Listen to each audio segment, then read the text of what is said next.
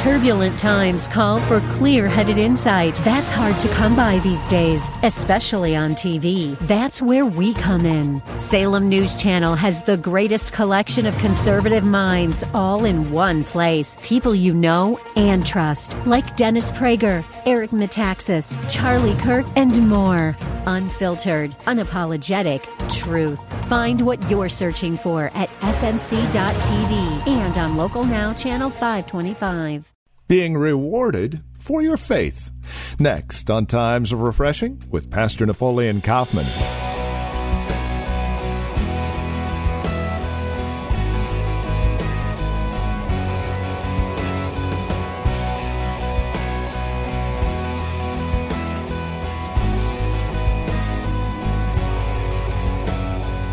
We've been saved by grace through faith, and that not of yourselves. It's a gift of God, not of works, lest any man should boast, right? Ephesians 2, we all know this. But do you realize that that gift of faith is also rewarded? Yeah. We're going to talk about that today here on Times of Refreshing with Pastor Napoleon Kaufman from The Well, a Christian community in Livermore, California. If you'll join us, we're in Hebrews chapter 11, as well as Romans chapter 4. We're going to take a look at the rewards of faith. Yeah. Here's Pastor Napoleon Kaufman now with more on Times of Refreshing. I want to talk to you this morning about how God is the rewarder of faith. He is a rewarder of faith. Hebrews chapter 11 is a very, very important chapter in the Bible. It gives us insight into what true faith looks like, how faith responds in the midst of adversity, how faith, through the lives of the patriarchs, can carry us through every storm in life, and how faith is heaven's currency. The way in which we get God to respond is by releasing our faith. It's one of the ways in which we get God to respond. And he clearly states here that without it, it is impossible. It is impossible to please God if we're walking in fear and unbelief and anxiety and worry. We have to get to a place where our faith, our trust, and our belief in God becomes fixed within us. It says here in verse 4 of Hebrews chapter 11, by faith Abel offered to God a more excellent sacrifice than Cain, through which he obtained witness that he was righteous, God testifying of his gifts. And through it, he being dead still speaks. By faith Enoch, when he was taken away so that he did not see death, he was not found because God had taken him. For before he was taken, he had this testimony that he pleased God. How many want to please God in this room? He had this testimony. May that be our testimony, that we please God. And then he says in verse 6, but without faith, somebody say without faith. Without faith. He says it is impossible to please him. For he who comes to God must believe that he is, but this is the key, and that he is a rewarder of those who diligently what? Seek him. I want to stop here because oftentimes when we quote Hebrews chapter 11, verse 6, we will say, but without faith it is impossible to please him. For he who comes to God must believe that he is. And we stop there. We stop there. And we have to realize that, yes, God wants us to believe in him. And there are a lot of people who believe in God, who know that he is, that he exists. And they know that without faith, it's impossible to please him. But the thing that we have to do is graduate to the place where we clearly understand that he is a rewarder of those that diligently seek him. We know that he is. We know that he exists. We know that he's on our side, that he loves us, that Jesus died, was buried, he went to the grave, he got up for our redemption. We know that he's our high priest. We know that he's our sanctifier. We know that he sent forth his Spirit as a paraclete to walk with us and to talk with us and to comfort us and to lead and guide us into all truth. All those things are good. But do you see him as a rewarder? And I think this is the issue.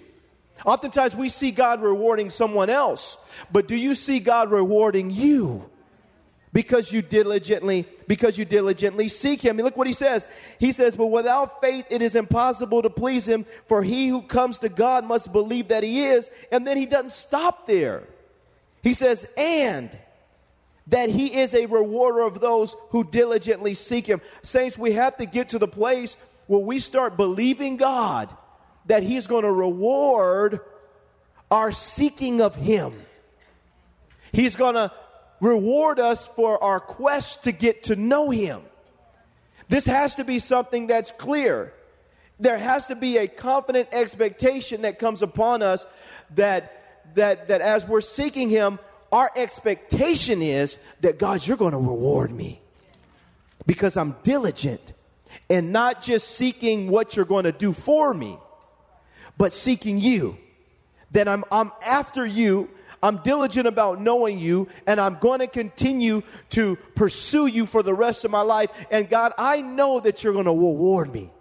In your way, you're going to reward me.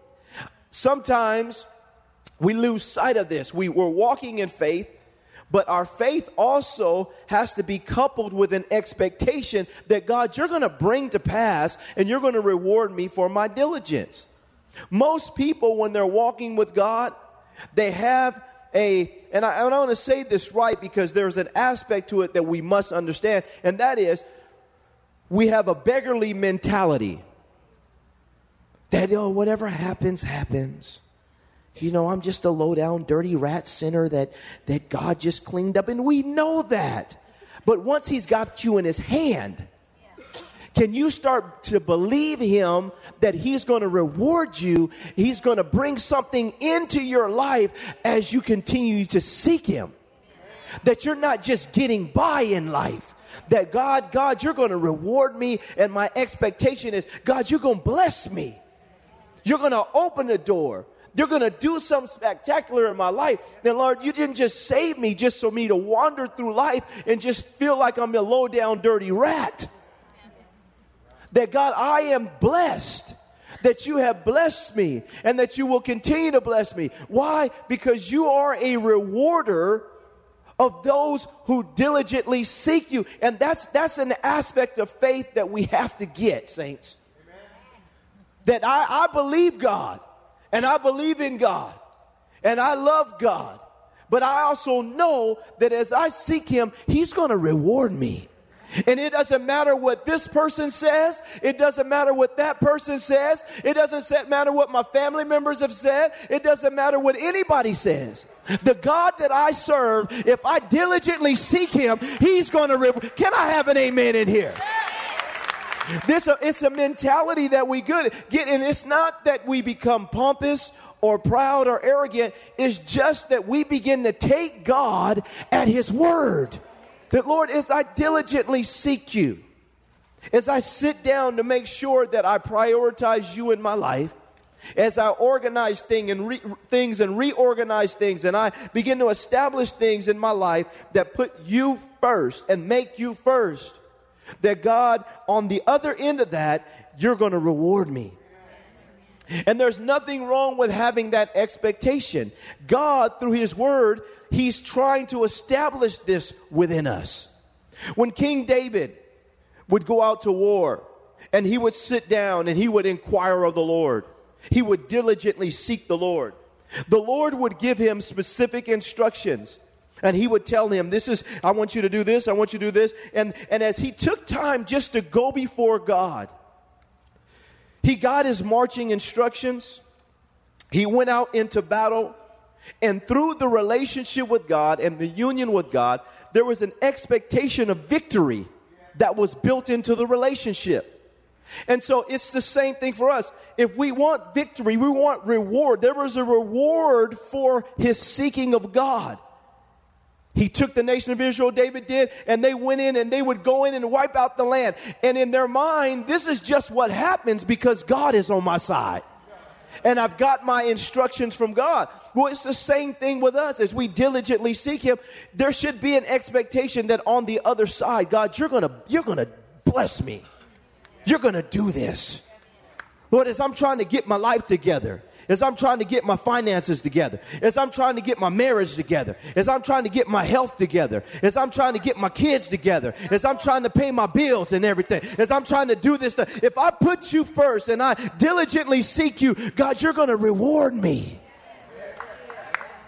This is my expectation. This is my belief system. My belief is that, Lord, if I do this, then you're going to do that. And this is what we're trying to establish, and we have to see happen with us. It's not enough just to say, well, I believe God, and I believe in God, and I believe that he exists. I want to get to the place, and I pray our whole church gets to the place where we expect victory in our lives because we diligently seek him, and we expect him to reward us on the other side of our diligence. Now, the key is, and he says it here, of those who diligently seek him. And I've been saying this, but I got to reiterate it again. Your pursuit isn't just the stuff. Your pursuit isn't just the breakthrough. The breakthrough is the byproduct of your seeking him and diligently seeking him. It's what happens on the other side of me prioritizing God and going after God. God just starts to open doors, and he starts to break down walls, and he starts to put me on a smooth path. Some of our lives are like a rocky road. And it's not because, and sometimes we try to over spiritualize it, and everybody's going to have moments where you go through. But if your whole life has been a bumpy road, we have to stop and say, man, am I putting God first? Because he wants my path to be straight. He doesn't want me going through every peak and valley and mountain all day. Can I have 1 year of just some peace? Well, sometimes God wants to give us that, but we haven't put him first. We're diligently seeking everything else except him. Now, when we're diligently seeking him, saints, we're diligently seeking him. Lord, I want to know who you are. I want to know the depths of your person. I want to take time out of the busyness of my schedule in my life to diligently seek you in regards to the way you feel about things, the way you view things, the way that you see things.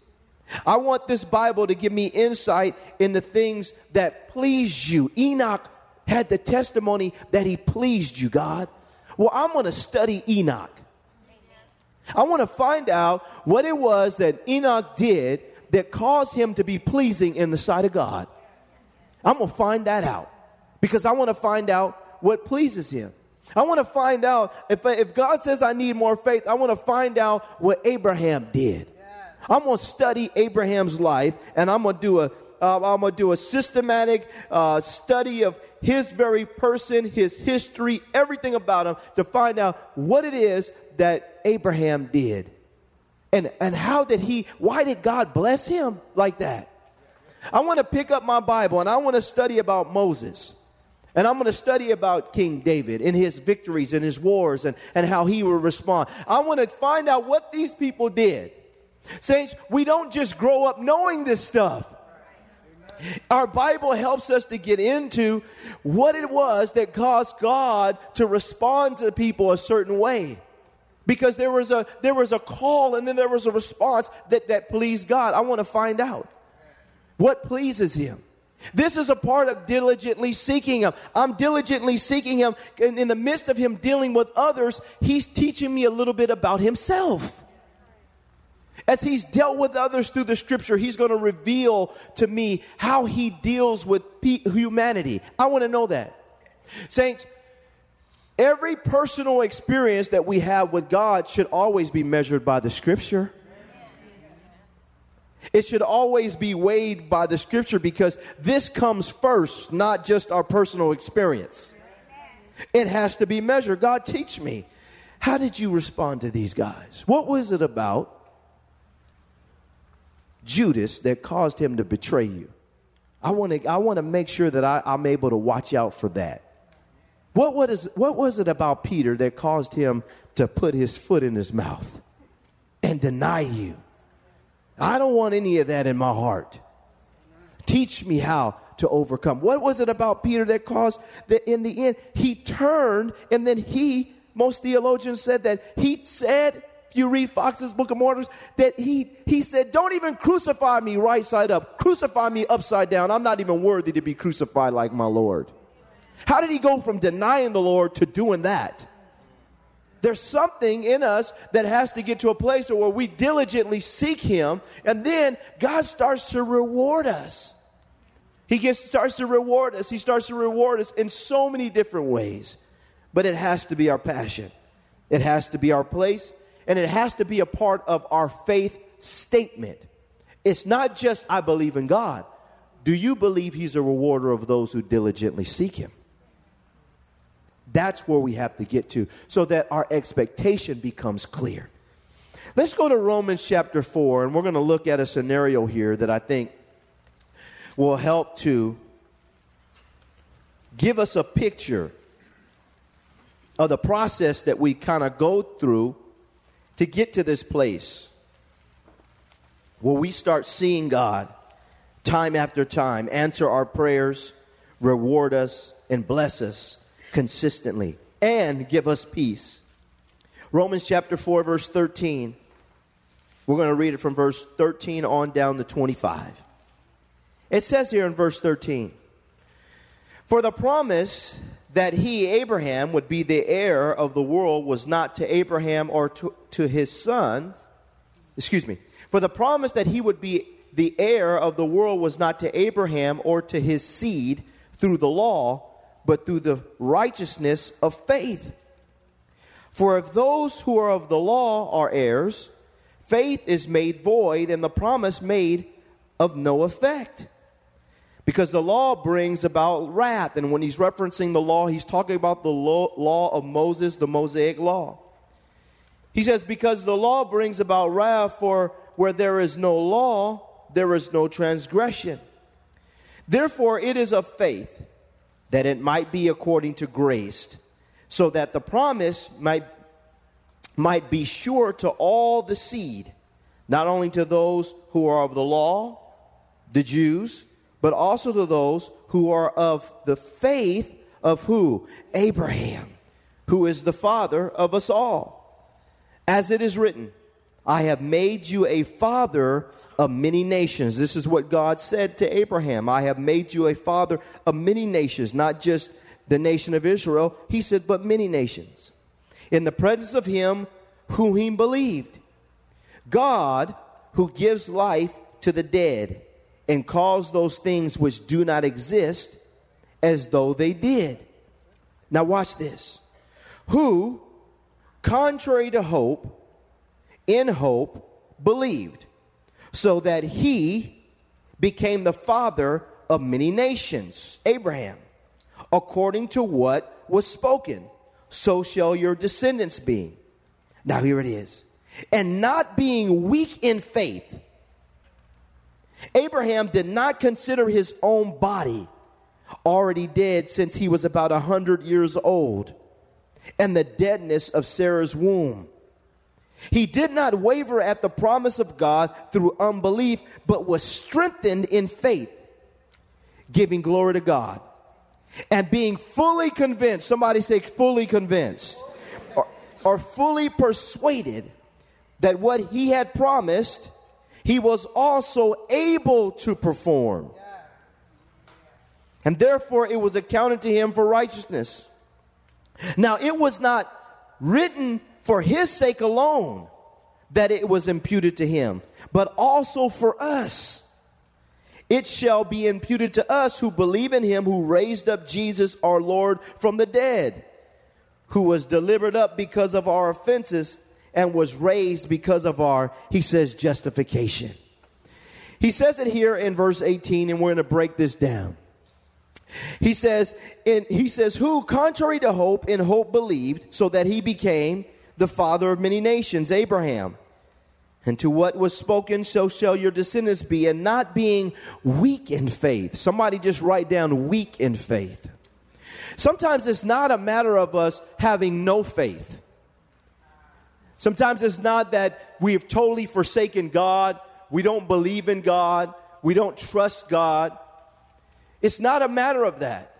Most people that have given their life to God, walking with God, we believe God. We love God. We believe in God. But sometimes we're in a position where our faith is just weak. It's not gone, but it's weak. And that means that sometimes we'll believe God for certain things, but we won't believe God for other things. It's not that we're faithless. It's not, but sometimes we just need a faith injection. We just need to be stimulated more in an area because our faith is getting weak. It is possible to have weak faith. And I think we have to understand that if you have weak faith, praise God that you still have some faith. But we want to be to the place where we have great faith. Amen? And every area of our life that we've got to the place where we truly trust God and we expect. This is what Abraham had to do as he became the father of many nations. And he was almost 100 years old. And God had made him a promise that he was going to have a son. And his wife was way up in age, and they were past the age. And they're in this state where they're looking at their circumstances, their bodies. And they're saying that this is impossible. There's no way in the natural that this should happen. But how many know that God doesn't just operate according to natural laws and rules? God will speak through a donkey to get your attention if he has to. They're looking at their circumstances, and they understand that. But I love this. It says, but Abraham was not weak in his faith. Even though his circumstances clearly were contrary to what God had spoken. He says, but not being weak in faith. Do we allow our present state and circumstances to determine what level of faith we're going to have? Never allow your present state or circumstances to declare to you what kind of faith you're going to have. Don't you let your present circumstances talk to you louder than God is talking to you. Don't you let your present circumstance whisper in your ear and tell you that you cannot come out. If you are diligent in seeking God, he will reward you. Don't let what you're going through in your life tell you, because your circumstances will whisper to you. Your circumstance will keep you up at night, will have you up 2 or 3 o'clock in the morning worrying and stressing about something that God has already got figured out if we just diligently seek him. Can I have an amen today? And this is what happens. We have to get it in our mind that I'm not going to let my circumstances become louder to me than God, who has clearly spoken to me that he is a God of promise. And that he will reward me as I diligently seek him. It says, and not being weak in faith. He didn't look what he says. He says, and not being weak in faith, he did not consider his own body. His circumstances. He didn't allow his circumstances to dictate to him what was going to happen. You may not have all the degrees, but you better go and apply for that job. You may not have all the this and the that. And I'm not saying that you don't need to go get it. But what I am saying is, if God is telling you to move, you got to move.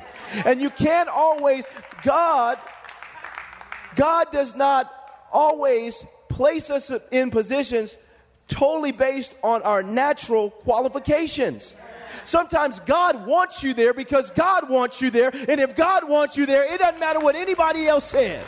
Can I have an amen, y'all? We got to start believing and getting in our mind that, wait a minute, I'm going to do what God's asking me to do.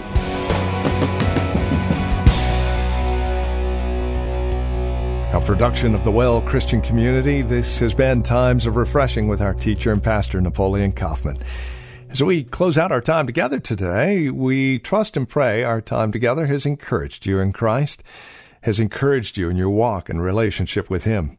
If it has, we'd love to hear from you. Now, there are a couple of ways you can get a hold of us. By phone, of course, the easiest, 925-292-7800. Again, you can reach us at 925-292-7800. You're also welcome to write to us. Address your envelope to the Well Christian Community, 2333 Neeson Drive. That's here in Livermore, California, the zip code 94551.